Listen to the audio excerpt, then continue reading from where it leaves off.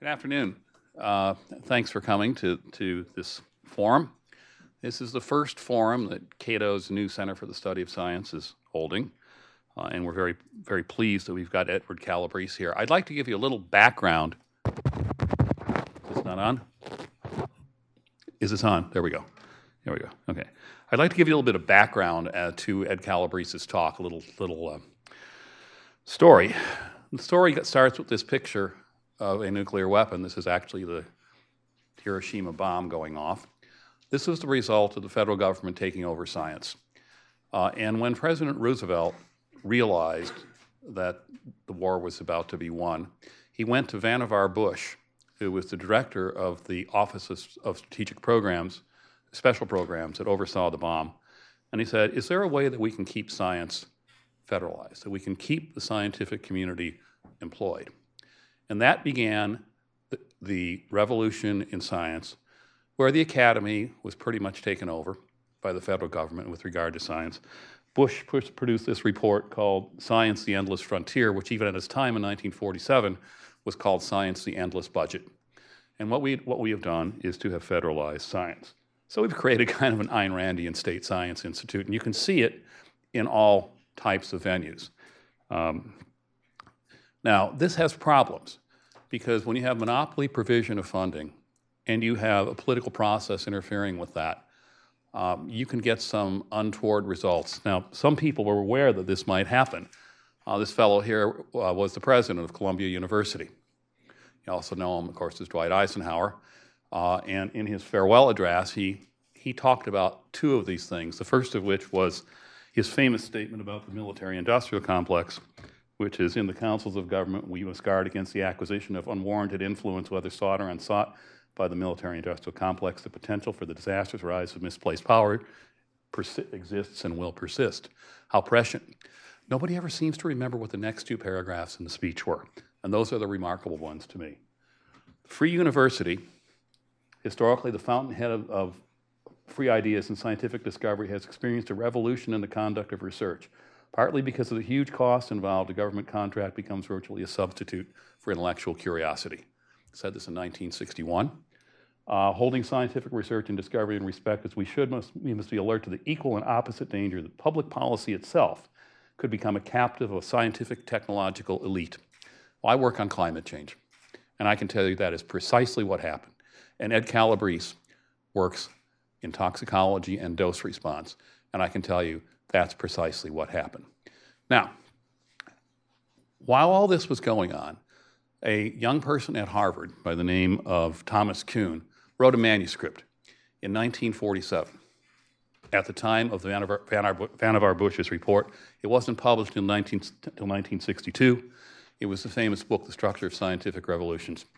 And in it, he wasn't considering the impact of the federalization of science. But he had noted several occasions in which science really did not progress as logically as one might think.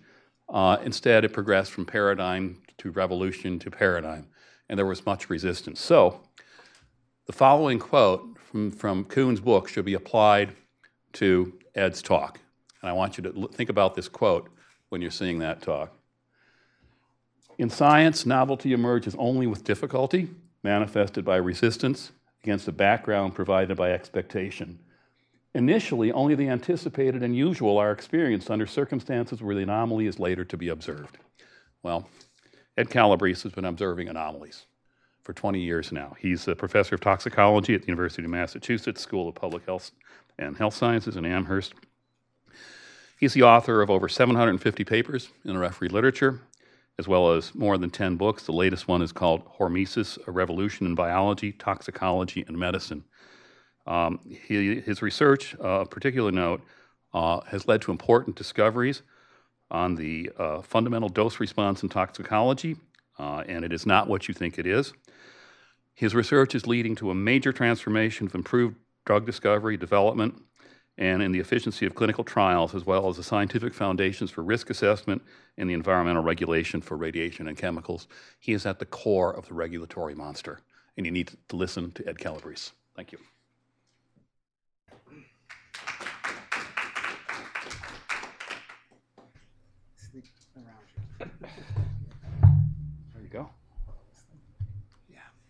Thanks very much for that very kind introduction.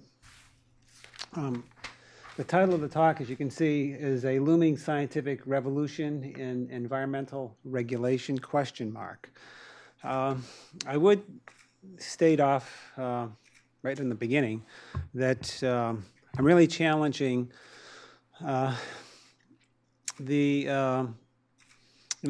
it's really a challenge of which model best describes the nature of the dose response in the low dose zone. We've been dominated for the last 50 years or so with two different models. A threshold model, which really came first, so to speak, in the regulatory sense, back in the 1930s. And then 1956 or so, with the recommendation of the Bayer 1 committee, the transformation from a threshold model to a linear model for genetic risk assessment, and then a year later, its generalization to somatic cells and its application to the world of cancer. And these two models have dominated the scene. And the new kid on the block is the hormesis dose response. It's a biphasic dose response. And I'm here to tell you about my journey into the It's the right-hand switch.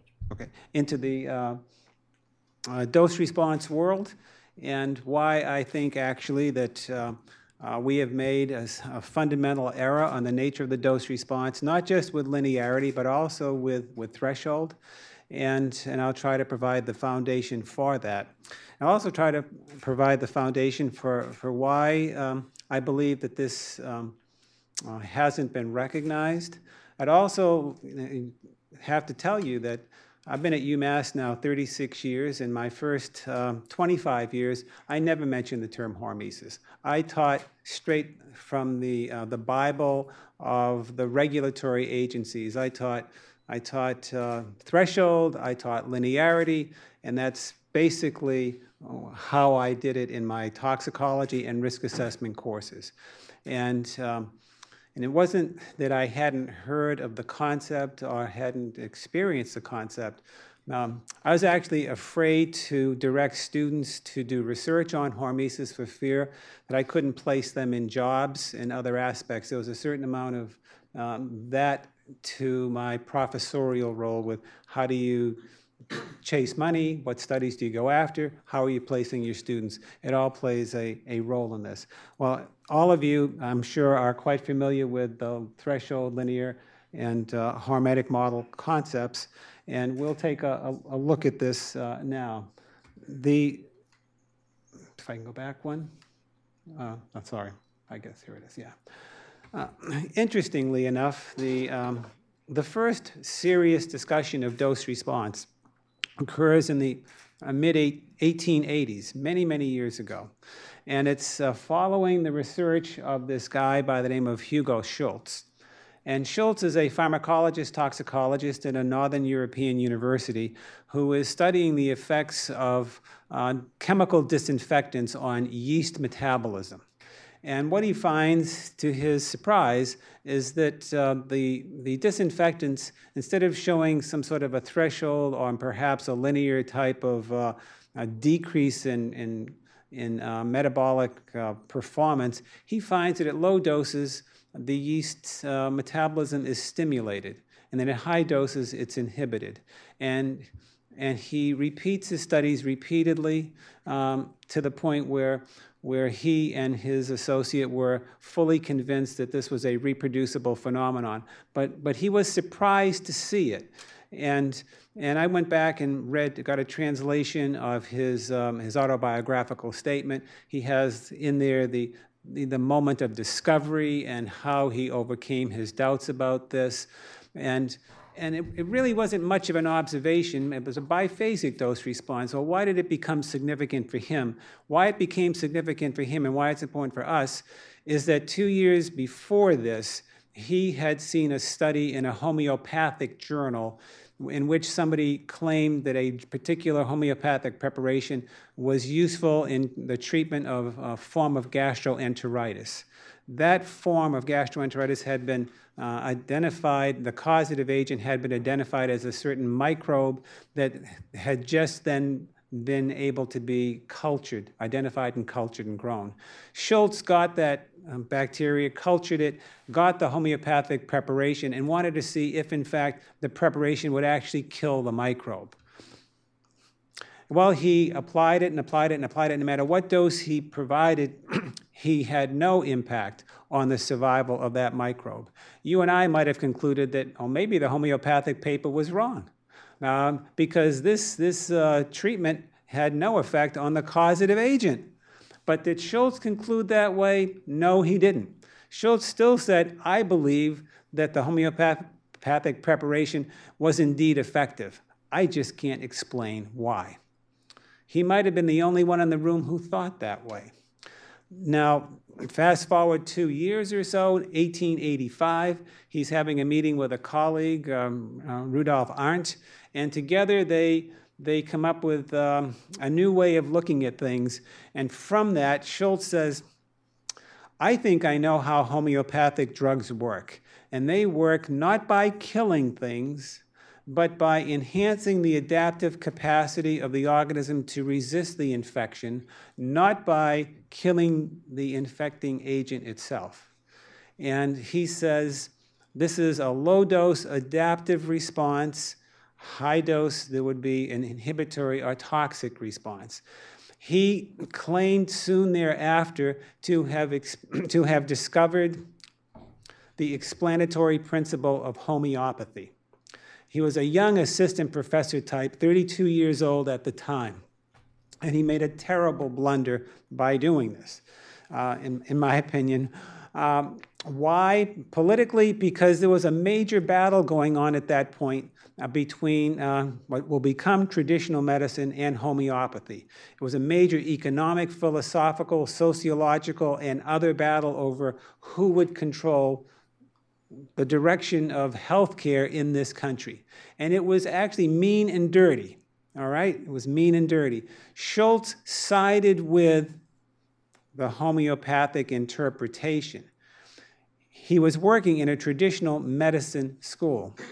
What it did was he got quickly marginalized. He said the wrong thing. He wasn't allowed to progress. He was ridiculed. It's all laid out in the contemporary literature of the time. And the rest of his life was pretty well marginalized as well.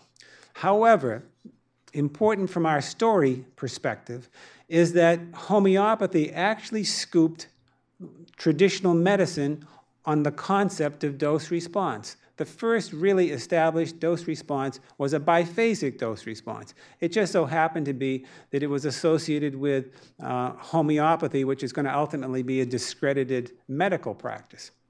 Well, the late 1890s, early first 2 decades of the 20th century, very brilliant cadre of pharmacologists and neuropharmacologists from the UK came to be, and they formulated, in a much more formal sense, the first real concept of dose response. And they, as you can imagine, were also part of the medical establishment. And they knew and were aware of the battles between homeopathy and traditional medicine. And there was no possible way that they could ever adopt the explanatory principle of the opposition. So they had to somehow come up with a dose response, and they opted for something that resonated within their own experience, something they probably had observed experimentally, and they came up with a threshold dose-response relationship, developed the mathematics around it, and ultimately got this incorporated into some of their own textbooks, into regulatory perspectives, and at the same time, with certain leaders of their own group, continued the attack on Schultz, misrepresenting him, and many other aspects, because it was a political battle as well as a scientific battle, but mostly political. Well, as it turns out, by the late 1920s, homeopathy is essentially dead.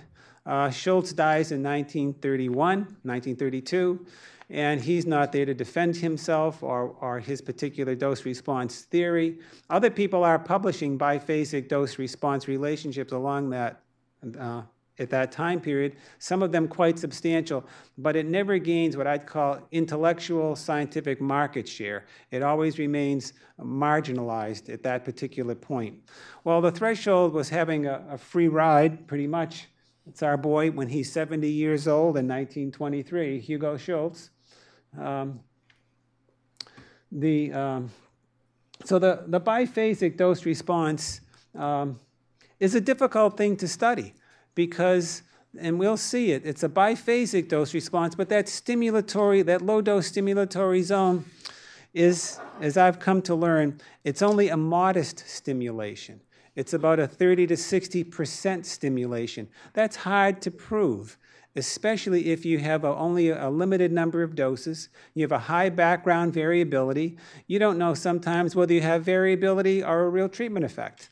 And you have to actually choose the correct models, the correct endpoints to begin to clarify this. It's not unlike epidemiology trying to estimate effects, in the percentage zone.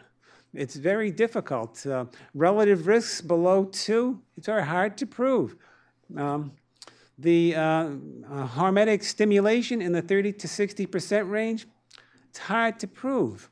And so, and this is going to be an issue that we'll have to come back to. It's, and how do you make sure you're not deluding yourself thinking that it's a hormetic effect and not variability?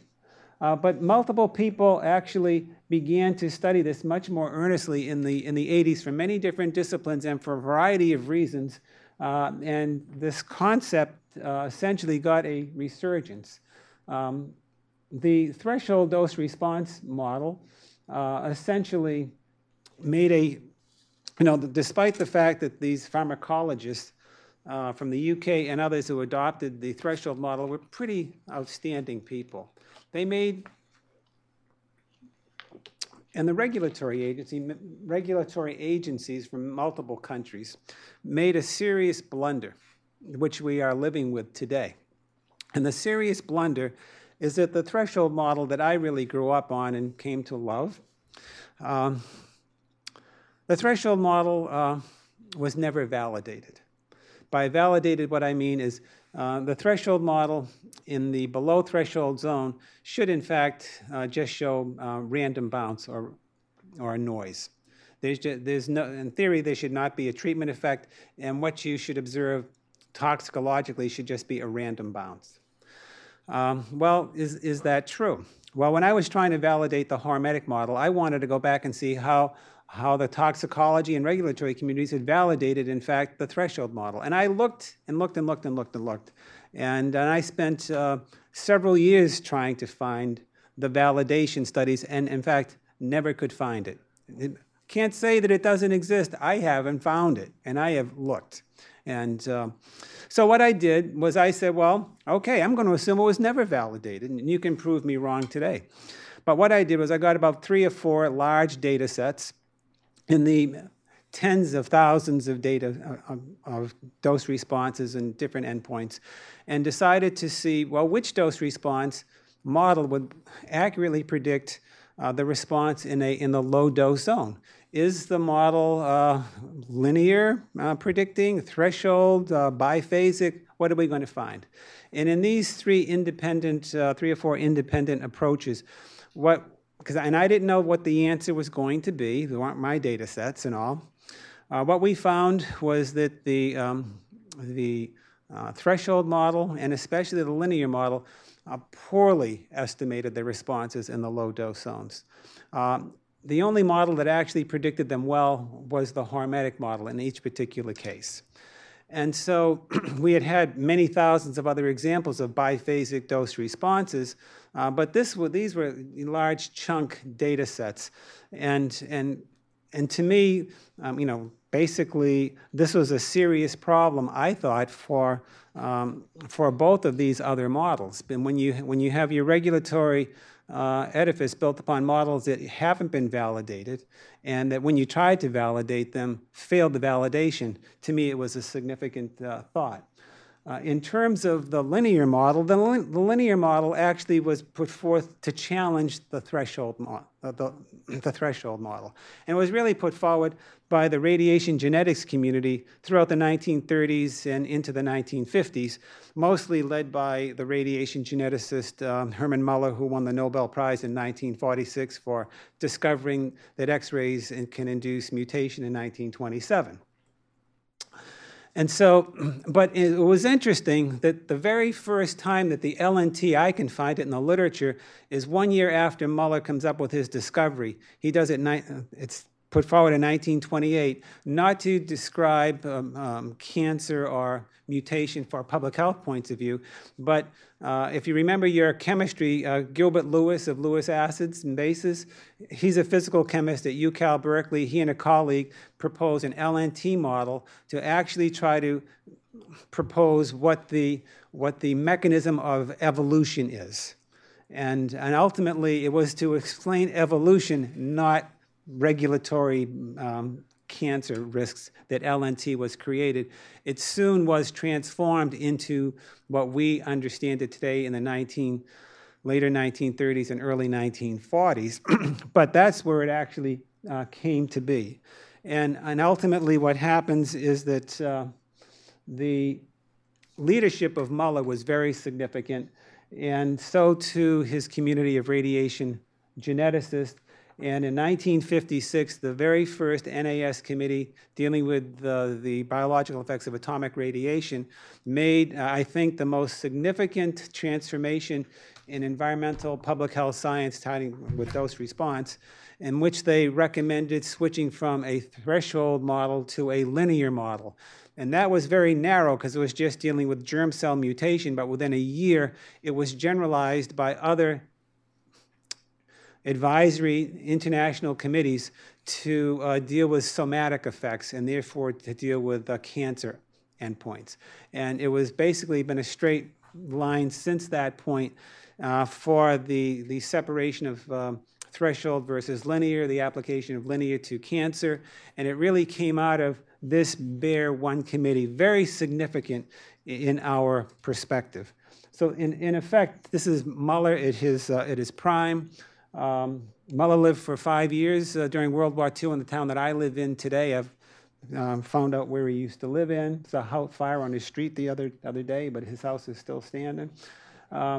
In terms of hormesis now, what are we talking about? I'm talking about this as the alternative to the mainstream models. It's a dose-response phenomenon characterized by a low-dose stimulation and a high-dose inhibition.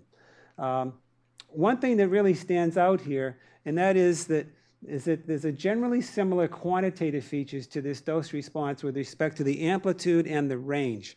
And this is going to come back in an important way later.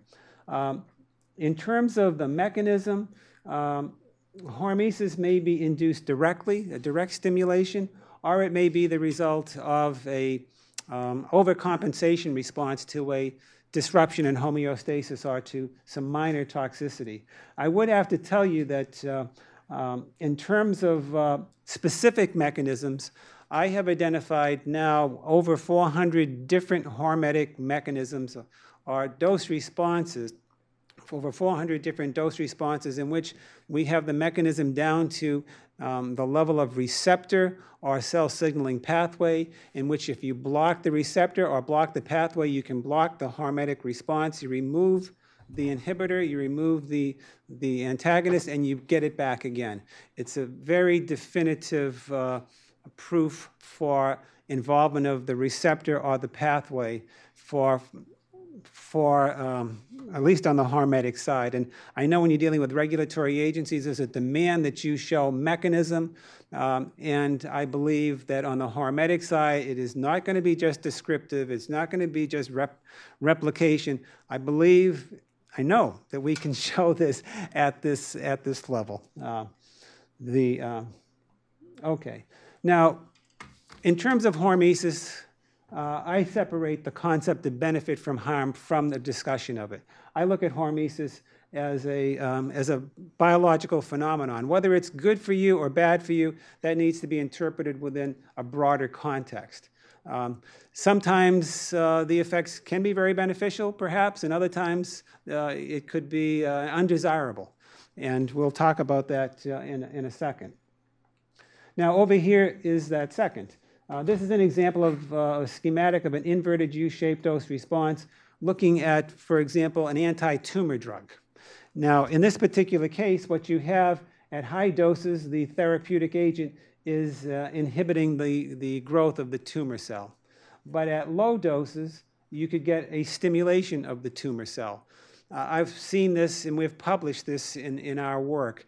And this would be an example of where this low-dose stimulation, I believe a hormetic effect, is doing something that might be beneficial for the tumor cell, but certainly not for us or a patient, and is not desirable. There are other situations where you can have agents that can inhibit the growth, shrink the size of the prostate gland, and in low doses it could actually enlarge it. In those cases, any change is not desirable. And so, and I've seen that within the literature as well. Here we have an example of where something could be a desirable effect that's hormetic. Most memory-enhancing drugs display an inverted U-shaped dose response. In this particular case, you're trying to get this little boost in response, and that's desirable. And that's within what I call the hormetic stimulatory zone. But if you take too much of that, it can actually have an undesirable effect. So whether it's beneficial, whether it's harmful or something that's untoward, it depends on the endpoint that you're looking at, the chemical. And the biggest problem here is not knowing the answer. Because if you don't know what's going on in the low dose zone, it's not to your advantage. You really want to know that. Now, as a general summary, before I show you some graphs, we have about 4 hormesis databases of some considerable size.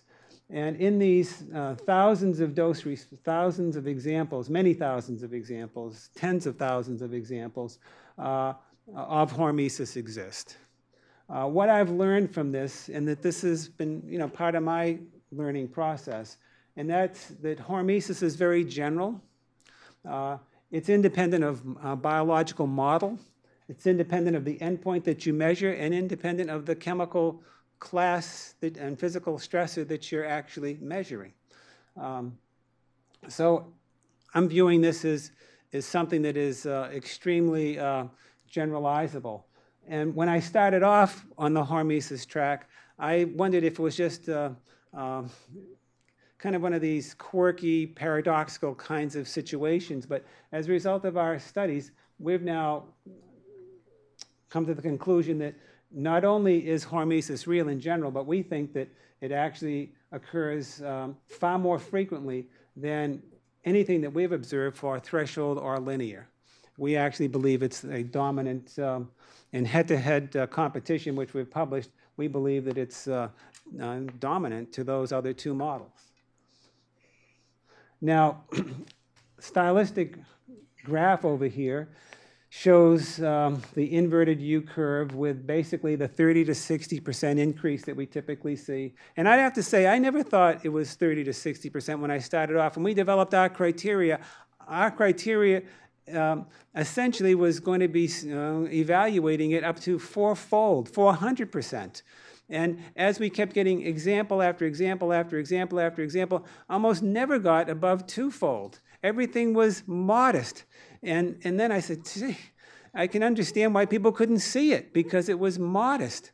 But then I began to say, well, maybe it's the modest that makes it even more real, because in the beginning I thought that hormesis occurred principally or only by an overcompensation to a disruption in homeostasis, so that you got a little bit of toxicity, then you got a compensatory response, and the biological system slightly overcompensated. And what we were really seeing is hormesis was really a modest stimulatory response an overcompensation response. It was like me showing up for my talk today. I didn't show up 3 days ago. I only showed up several hours before because you want to be efficient in what you're doing on everybody's time. Well, in this case, if you have a little bit of damage and you're trying to get back to your original set point, you want to make sure you get there by going a little bit over. And a little bit over is in the percentage range, not in the fold range. And then I said, that's real to me, but that also makes hormesis hard to prove. So you have to study it not just within dose response, but you have to study it over time. And you could miss it if you don't look over time, and also with doses. And so it makes it more difficult, but that was my first belief. But then I began to see that sometimes people could show this low-dose stimulation, high-dose inhibition, and do it almost instantaneously in pharmacological systems. And I said, those are examples where I'm not seeing this inhibition. I'm seeing a direct stimulation. And I'm saying, I guess this can happen both ways. But the interesting thing there was, whether it was an overcompensation or a direct stimulation, the quantitative features of the dose response were nearly identical. I said, well, that's interesting. So how could that be? Two different mechanisms, two different approaches, the same type of quantitative features of the dose response. And so I began to, I didn't know, my realization now is that I believe that what's happening here is that the hormetic stimulation is actually defining the limits of plasticity within a biological system. And the plasticity, it puts constraints whether you have an overcompensation or a direct stimulation. Now, I'm going to show you some examples here. And I'm choosing these just to show you a broad range of things. Here you have methanol on fruit fly longevity. You have about 7 or 8 doses, a low-dose stimulation, high-dose inhibition, consistency between the males and females in a very, very highly reproducible system. It's very easy to miss that. You could easily throw away that 20% stimulation as variability unless you reproduce it. And now in the molecular world, actually intervening and blocking it, removing the block and getting it again. Here we have a study out of Oak Ridge looking at gamma rays and mouse lung adenomas. Each one of these blocks or triangles, they have about 500 to 750 mice in them. It's a very large study. Here, if the LNT was really doing an accurate prediction here, you'd have expected a linearized forcing of a linearized line through the origin at the 100% mark here. But what we're seeing is sorry, keep getting this wrong. We keep seeing a decrease in risk below at these different dosages for the male and female. Here we're looking at an example of acute ethanol, and on the social activity of rats tested on day 30. And I've seen the videotape of these rats. It's really rather interesting, but there's a really sharp increase in activity and then decrease, at higher doses. Here we have going over to plants and looking at cuttings of carnations and roots and looking at the effects of X-rays. And you can have high doses inhibition, but the low dose stimulation. Here we have resveratrol on cardioprotective effects in various biological systems. And you have at low dose the so-called protective effect of resveratrol, but at higher doses it actually is can be harmful. Here we're looking at actually the model system that Hermann Muller won his Nobel Prize in. He worked with Drosophila and sex-linked recessives, immature male germ cells, and at high doses he was able to show that X-rays in fact cause mutations, and they do it in a linear fashion with some of his follow-up students. But when Muller was working and his students were working and developing their concepts of linearity, they were working at doses between 200,000 to 400,000 greater than background, very, very high doses. If Muller had had the time or inclination and he was actually able to lower the dose, he might have essentially won a second Nobel Prize, because this one he would have actually seen an adaptive response that was present. the biphasic dose-response relationship. But in fact, as we'll learn, our regulations are based upon Muller having only this rather limited high-dose view of it, because he believed that this relationship was linear and not a J shape. Here we have sodium arsenate on lymphocyte stimulation, and we can have lots of doses here. High dose is inhibitory. At low dose, we get the flip to the other side, and it's in this 30 to 60% zone. Here we have an example of an anti-anxiety drug. Anti-anxiety drugs are designed to reduce anxiety in us, but how do you study it in mice or rats? Well, you want to get the mouse or rat to do that, which it normally wouldn't do. A mouse or rat likes to stay in a dark zone. And if you bring it out into the lighted area, it tries to stay away from it, maybe because it doesn't want to get picked up by a hawk or something like this. So if you can get the mouse or rat to go into the lighted zone, it's like getting me to drive a car into New York City. I mean, I'd never do that. And that's what they measure. Time spent in the lighted zone, how many entries, and all this sort of thing. And if you can get them to do what they don't want to do, it's a measure of overcoming their anxiety. That's how it's typically sought. I have looked at about 150 anxiolytic drugs done at the preclinical data.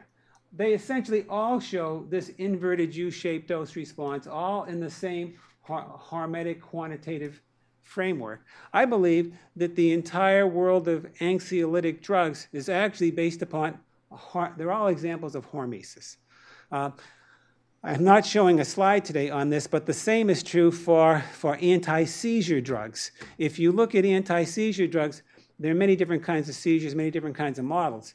But if you can make it more difficult to induce a seizure with a seizure-inducing agent, if a drug can make it more difficult to induce it, that's a candidate drug for a pharmaceutical company. You look at, and I've looked at really about 100 of these different types of drugs. I have not seen an exception to the biphasic dose-response relationship conforming to a hormetic dose response. Now over here, we worry about methylmercury in our environment. But if you, and its effects on nerve cells. Well, this D407 cell line is a neuronal cell line. This is an example of methylmercury and how it affects viability in this neuronal cell line. At high doses, the methylmercury is indeed toxic to the neuronal cell line. But at low doses, we have a consistent enhancement of viability in this very sensitive neuronal cell line, consistent with a hormetic interpretation, even some of the most toxic substances that are regulated for very sensitive endpoints. Over here we have something that's in my drinking water in Amherst. We have this MX byproduct of disinfection. And so I know it's a mutagen, and I take great comfort in the fact that at low doses it actually reduces the occurrence of mutation, but at higher doses it actually does as we would think that it would. Over here, this is a significant study that came out of Japan looking at DDT. Now we know DDT is regulated as a liver carcinogen by many governments across the world based upon a study, NTP study with Fisher 344 rats, and it causes liver cancer in males. The Japanese looked at liver foci, so they didn't do the full cancer study, but they looked at a strong predictor of the occurrence of the cancer. And what they found was that at high doses, they did get this quite striking linear-looking dose-response relationship. But when the investigators lowered the dose considerably, they didn't get essentially a straight line going back to the origin. They actually got a J-shaped dose response. The investigators looked into this in considerable detail at the mechanism level, at the high end and at the low end, to try to figure what the transition was. A very outstanding, highly reproducible work by these investigators. Over here is essentially a graph taken from a Society of Toxicology expert panel of 14 people tied into the famous ED01 mega mouse study. dealing with bladder tumor incidents in which they did a dose-time relationship. Now, in this particular case, there were 6 different buildings or rooms housing the various animals with the different dosages. In each of the rooms, they got the same biphasic dose-response relationship, kind of indicating a replication 6 times over. But the point that we have here is that in this study with 24,000 mice in it, the largest study ever conducted with rodents, for the bladder tumor incident, we have a J-shaped dose response. The expert panel for the SOT committee task force, they never said the word hormesis, but they said that there was a threshold here, and they said that there was a beneficial effect below. Maybe they hadn't heard the term hormesis at that point. Now, here is a study coming out of Japan that was taking a look at low dose rates and lifespan. And in the red over here, we have the irradiated form. And you can't quite see it, but this is on the bottom here. We have how long they live. And we can see that the irradiated groups lived about 20% longer than the unirradiated controls, very much contradicting what one might think in terms of mutation, somatic theory damage, and so forth. These are animals that came from that study. This over here is the control group. Looks a bit like my 95-year-old dad before he died. Lost a lot of his hair, looked kind of beaten, and looked the way I feel a lot, actually. But actually, this is the control group. Now, over here is the irradiated group. They got the low dose rate, and these are 90-week-old animals. I looked at this nice, plump, they claim very shiny fur. I was kind of saying, give me some, really. But it was, if you showed that on television and you had a movie star essentially, promoting it, they would be saying, well, that must be some new nutraceutical out there that I want to rub on my fur, skin, and just somehow let it work. But it's actually low doses of radiation given over 90 weeks. That's really the only slide I should have showed all day. Okay. So why has toxicology missed hormesis? Well, as you can see, hormesis actually is a modest response when you're dealing in the percentage range.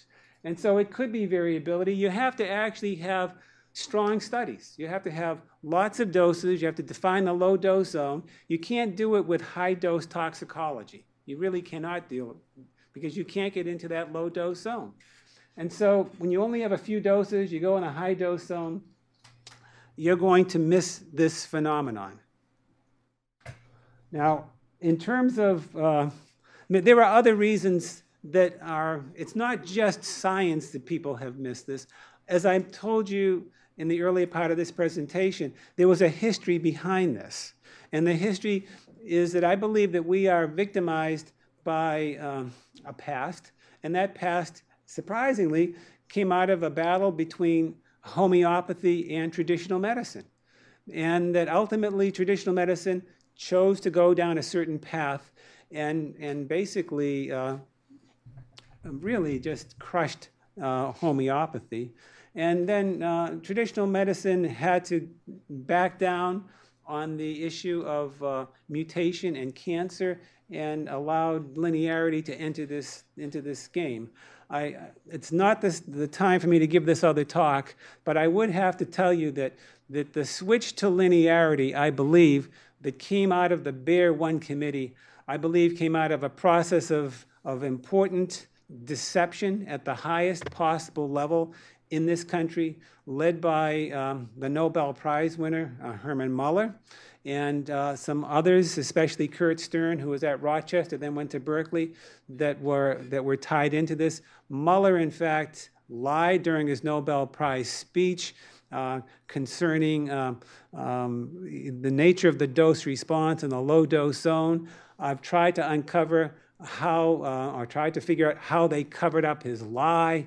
And then Mueller's influence on the Bear 1 committee, which was profound. And ultimately, you know, once the rule's written, things don't really change. I mean, we can go into that in a lot more detail. But the point is a historical conflict between medicine, manipulation at the highest levels, and the next thing you know, kind of like a principal in a high school, once you make a rule, you can't change the rule. And that's where we stand today in terms of, I think, why we are, and plus hormesis is hard to prove, and why, in fact, the scientific community never validated the threshold model, even tried. I mean, it's hard to understand how things work. The hormesis has a lot of applications. It has applications to cognitive dysfunction. I believe that every single Alzheimer's drug that's been approved has a biphasic dose response in the preclinical data. Preconditioning, that phenomenon that you may have, when you give a low dose prior to a massive dose, it protects against the massive dose. This was, in fact, shown first at Duke, where people gave a low hypoxic stress to dogs and gave them a major myocardial infarction. The dogs that got the low-level hypoxic stress a day or so before that were 80% protected from the damage to the heart condition. This has been generalized to all over. But the key here is that if you take these partitioning doses, these preconditioning doses, and you compare them across the whole dose range, then give them the big hit, it demonstrates an inverted U-shaped dose response.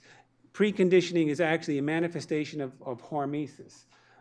Immune stimulation, the anti-tumor, angiogenesis, minoxidil that grows hair. You look at the data that came out of all the work there. It shows an inverted U-shape for hair growth. The same Boniver on osteoporosis, very beautiful inverted U-shaped dose responses. Wound healing. The concept of accelerating wound healing is becoming very well established within the wound healing community. You look at the dose responses, they all show an inverted U. They're all maximum out at 30 to 60% above. They're all manifestations of hormesis. Now, is that why you have such a full head of hair? that was about, yeah, my father retained most of it, actually. I have to say that. But so I'm going to give you some conclusions here because I'm sure you might have some questions. And that is that I believe that hormesis is general, and it's a very central biological concept. It affects all disciplines that utilize the dose-response relationship. Hormesis, I believe, can explain, why the eye has a circular shape, how blood vessels form. It's tied into controlling growth, and doing this through agonist concentrations and all sorts of modulation that way. It's very basic. It represents a general adaptive strategy through which biological performance is mediated and enhanced. This is significant. That little low-dose bump, what is that bump? In my opinion, it's a measure of biological performance. That's the most that you can get out of something. Okay, now that tells us that we can't get much out of biology. Biology is very conservative, but it has plasticity, and that plasticity has constraints. And what I've seen with thousands of examples of hormesis, and that is, wow, I thought initially it would go up to 4-fold or something like this, but actually it really doesn't do that. It only goes up to in the percent zones. So when you look at drug companies trying to improve your memory, drug companies trying to grow your hair, drug companies trying to strengthen your bones, drug companies trying to extend your life, all that sort of thing, the most I believe they're ever going to get out of that is 30 to 60%. There was a guy in England who was offering $1 million challenging the biogerontology community. He claimed that there's no reason why humans couldn't live to be 1,500 years old. And he claimed that all these brainy people from all over the world couldn't disprove him. I said, well, I'm not very brainy, but I think I can disprove it. I said, I had thousands and thousands of examples of hormesis from all different kinds of endpoints, longevity, but all kinds of endpoints. And I said, it only goes up by 30 to 60%. So let's say that a human maximum lifespan is 120 or something. Okay, add 30 to 60% on that, you're pushing 180 to 200 years. A year 150 is dead. It doesn't make any sense biologically at all. I didn't get my $1 million. I think he was just a PR scheme. But in any case, so on this last slide here, okay, so if I can get to it. Okay, so in my opinion, the failure to consider hormetic dose responses within a hazard assessment and risk assessment framework is really a serious failing of modern risk assessment. Risk assessment needs to consider the entire dose response continuum in order to serve the public health. Thank you very much. Well, that was certainly an amazing talk. The moderator does get to ask a question, and you'll understand why I'm asking it in a second. Your graphic on resveratrol, it was, I noticed that the longevity effect maximized at 5 milligrams per kilogram. Is that daily? You can see where I'm going on this. People actually have estimated the optimal amount of wine, so to speak, right, or tablets that you could have for it. And somehow, you know, I just can't recall the exact number of milligrams. Well, it looks like 5 milligrams per kilogram, but I was wondering what length of time. Oh, what length of time? Yeah. I mean daily? Oh, daily. Oh, okay, good. Daily. Yeah, in fact, it was... I got a calculator. I can figure this out. Okay, so questions. What? Say again? How much alcohol would you need in order to deliver that? Probably too much. But I mean, I know these people who take a lot of the resveratrol, and they might be on the wrong end of that curve, is what I'm thinking. So, question, who's right back here? If you would state your name and who you're with, and use the microphone if you don't mind. Sure. Richard Williams with the Mercatus Center at George Mason University. I have just a question about trying to understand what you would recommend, and another one. First of all, I mean, typically we go to the NOEL and we divide by somewhere between 100 and 10,000 to be protective. If I understood one of your slides, you would say to get the hormetic effect, you divide by about 5. Is that correctly interpreting that?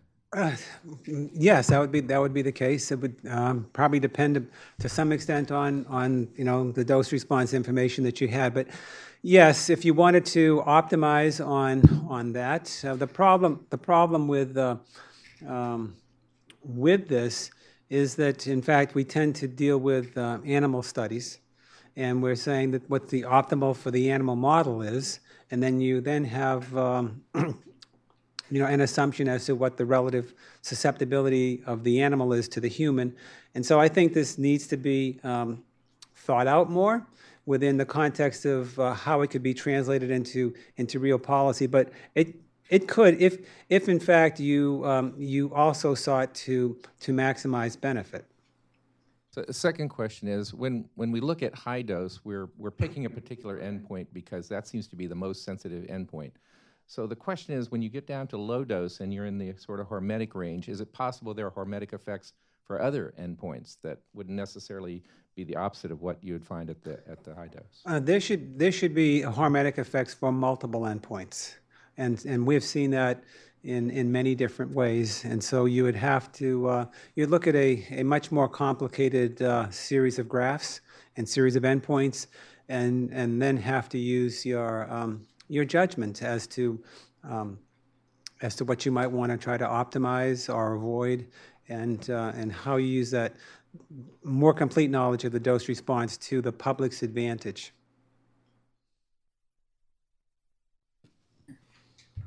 Wait for the mic, please. I'm Gio Gori from Bethesda. All right, I should not eat it, all right? Yeah, all right. I tend to disagree with you, Ed, about the difficulty of showing hormesis. Just about everything that is around us and is necessary, from vitamins to food to aspirin, analgesics, whatever you want to say, probably what you observe in terms of beneficial effects are hormetic effects, because you overcome a particular dose and you get very negative effects of all these things here. The question really is, why is this idea not being incorporated into our official risk assessment procedures. I have some ideas because, as you know, I've fought these battles here myself for the last 50 years. I think that you pointed out as well, the main problem is that whatever systems we have today, they've been ingrained in the system that we have, and they're very difficult to change. I remember that a few years back, for instance, the Food and Drug Administration was trying to change the diet of the animals that are used to test for carcinogenicity. Because today, and what we are using, what was used traditionally, is ad libitum diet, which is the best way to produce cancer in animals, essentially. And they circulated their proposal to change the diet around, and eventually somebody, including myself, said, well, look, yes, you can change the diet, but then you'll have all sorts of lawyers coming on you and say, now that you have changed the diet, we should test everything else that we've done before. And we should therefore revise and change all the regulations and all the limits that you have put to this effect. And I think that's really one of the main problems why we cannot, at this point here, introduce novel ideas into a fossilized and sclerotic system of risk assessment. Well, the question is really, and it's something for all of us to think about, is if you have a lot of data that supports an alternative view, why isn't that alternative view ever considered? I have lots of data where, I also say where I don't show hormesis. I have a big file of experiments where hormesis didn't show up. I try to figure out why it doesn't, things of that nature. But also, I have lots of studies where it does. And so you're trying to figure out, well, what do we know? What don't we know? I think that why it hasn't been given its due in part is that it's been really excluded from the educational process, and it's been excluded really from the regulatory process. It really excluded. When you have something that's not in the textbooks, was never in the textbooks, major societies, like SOT and others, historically never covering it, never encouraging it to be covered. Essentially, and actually, if you do talk about it, you tend to get attacked, ridiculed, motives get challenged, and even I got a lot of publicity about 10 years ago on hormesis after an article came out in Nature, and I got into the press package, which I never even knew what the press package was, but press package meant everything. It meant, front page story in the Boston Globe. It meant getting my picture in U.S. News and World Report, a big story in the Wall Street Journal, and lots of other things. But actually, we thought it was a good thing. It was a bad thing, because the next thing I knew, there was an organized group of about 40 scientists, so to speak, who organized to have at least one or two people follow me to every place that I would, for a couple years, to every place I would go, so that some people would ask you questions there. Every time I'd write an article, there'd be 2 or 3 letters to the editor. There's a certain price you pay for challenging, and so a lot of people wouldn't put up with it. They would just kind of go away. And this is only the polite things I can tell you about as compared to other kinds of more career torpedoing strategies that people can try on you. So this can be, most people don't do that, but some people do. And so there are lots of reasons why things make it, don't make it. And even when it's kind of grudgingly put into like Casseret and Duell now, it needs to be done better, that sort of thing. And so I'm just happy that in 1980s, there were 10 citations per year on hormesis in Web of Science, Web of Knowledge. Last year, 2012, there were about 4,500. So it's come a long way. And I can tell you, it really should be 20 times more. Lots of people are reporting biphasic. They never use the term hormesis. There's a battle over terminology. There's a lot of, it's more dynamic today, though, than it was. And I think that's a real positive thing, very positive development.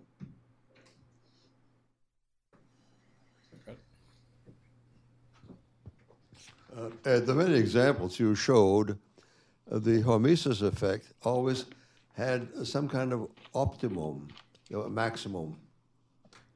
Let's look at your therapeutics slide that you had near the end. A priori, it would seem that you would not have the same optimum, let's say, against cognitive dysfunction and to promote hair growth.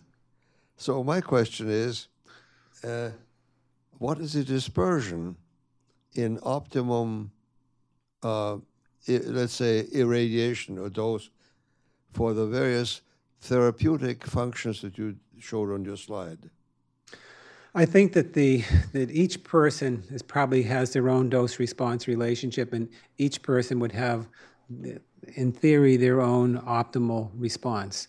And I think that this has a lot of implications for modern medicine, and I believe this is essentially why big pharmaceutical companies are really getting into personalized medicine, because essentially it's very difficult when you only have about a 30 to 60% increase in biological performance that you can maximally get, and you are studying this over a highly heterogeneous population, and so that where you have different optima for each subgroup within that population, but the epidemiologists then sum that data into a whole, and it's not uncommon for them to be summing people who respond well, people don't respond well at the same dose. People might even have a negative response at that dose, and other people are having a positive response. But when you sum it, you might not even demonstrate efficacy.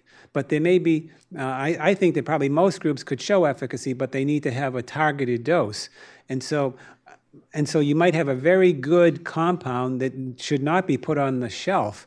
But the challenge to pharmaceutical companies is not to have the clinical trial destroy their product, but to try to actually find a way to bring this product to market to help people and to tailor doses. But I think that's all tied into optimality and heterogeneity with respect to optimality. The other question I have that also relates to optimality is the question of time. It's well known that there's a difference between an acute response and a response that's to a dose that's stretched out over a long time. How do you deal with that? Well, these are questions that I wished I had the answers to. I'll try to give you an example of a challenge along those lines that I actually just learned within the last week or so, and that is that I'm putting together a paper on ionizing radiation and longevity in insects, and it's actually rather amazing that I've seen biphasic responses when you had relatively low doses over a long period of time, and also when you had just a single exposure at very high doses, a single dose, of many doses in the study, but just the low dose showing it. And I've seen this with a variety of insect models, so that they had, even with an acute model and a chronic model, they got an extension of longevity. And I never thought that could even be possible. And so I think I'm raising this because I think there's a lot more to learn. We're just kind of, like most endeavors, beginning to scratch the surface. When we begin to look, more things begin to emerge. I think all these things will have potential application, and so we'll have to wait and see. But there's in these cases, the actual work today is focusing on extremely low doses of radiation, enhancing longevity and things perhaps, I know in fruit flies where they actually have the genome worked out pretty well, so that they're really targeting which genes are responsible for the accentuation of the longevity and other types of factors. We'll take one more if there is one more, and then in the back there, no? We'll take the guy from Mercatus.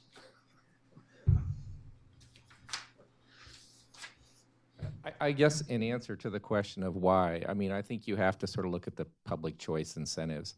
Right now, and I'm assuming that your theory is correct, for those compounds that we are marching down on the dose on, a whole lot of programs are finished. I think PM is a perfect example. And regulatory You're just a agencies cynic. simply cannot admit that and say, we're done. There's no reason to go any lower. Yes. Answer to that is yes. What do you say? Well, I think that a lot of times you just need a fresh face at things to who want to pursue the best public policy with the best science, and we are, we might think that we've been at this game a long time, but really we've been just at this game since the 1950s to the present time, and we're just kind of getting to this. I wonder how things will be, in 100 years in our knowledge of the dose response, and how they look at us today in terms. For example, I mean, the concept of DNA repair, 1963. Setlow comes out with this paper, but this regulation, the recommendations are 1957, 58, and they just have a hard time dealing with new science. The concept of adaptive response in radiation is, comes forth with Shelley Wolf in 1984, the hormesis, but I saw resurgence of interest in the late 80s. These are concepts, and there'll be other concepts of the preconditioning and the hormetic aspect of it.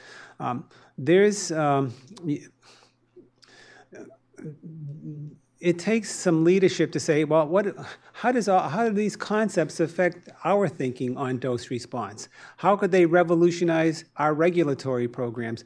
They tend to be totally ignored today because people aren't somehow capable of making integrative assessments or providing leadership in the presence of perhaps political criticism, that sort of thing. But my sense here is that the hormetic model is actually being used today to save lives, and save our lives. And drugs are being developed on these, and it's at some point people have to recognize that there is a disconnect, that an entire pharmaceutical edifice that we base our health and safety on in many ways is hormetically based, and you have an environmental regulatory policy that can't include benefit in the definition of a risk assessment, and that essentially ignores a huge body of other evidence.